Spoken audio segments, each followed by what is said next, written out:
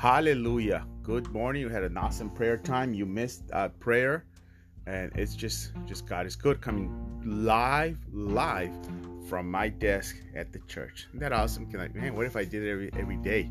Anyway, the verse for today is Matthew 5:9. Blessed are the peacemakers, for they shall be called children of God. Is that awesome? Peacemakers. Are you a peacemaker or are you a troublemaker? Think about it. Amen. You got it. God bless you. Do not be afraid. Whatever you are, fear is not one thing. Fear is a liar. We're having a great time. Church is growing in the midst of this. Ain't that something? In the midst of all this trouble, our church is growing. So it's an awesome time. God bless you. And so David had a couple of sons, and then he had a bunch of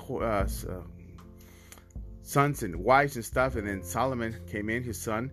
He became the king of Israel. And God told him, do not do this and do not. And Solomon prayed, Lord God, give me wisdom to rule your people. And God said, because you didn't ask for riches and nothing, I'm going to give you both. And he gave him the wisdom. He was so smart. He knew about everything. Solomon, the queen of Candace came and visited him.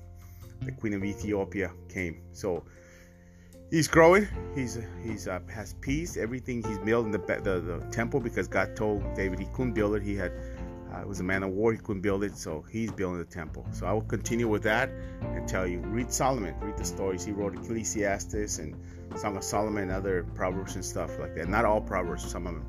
So read it, and you'll have enough great time. God bless you. If I don't work tomorrow morning, we'll have prayer tomorrow morning, Friday. I'll let you know this afternoon. God bless.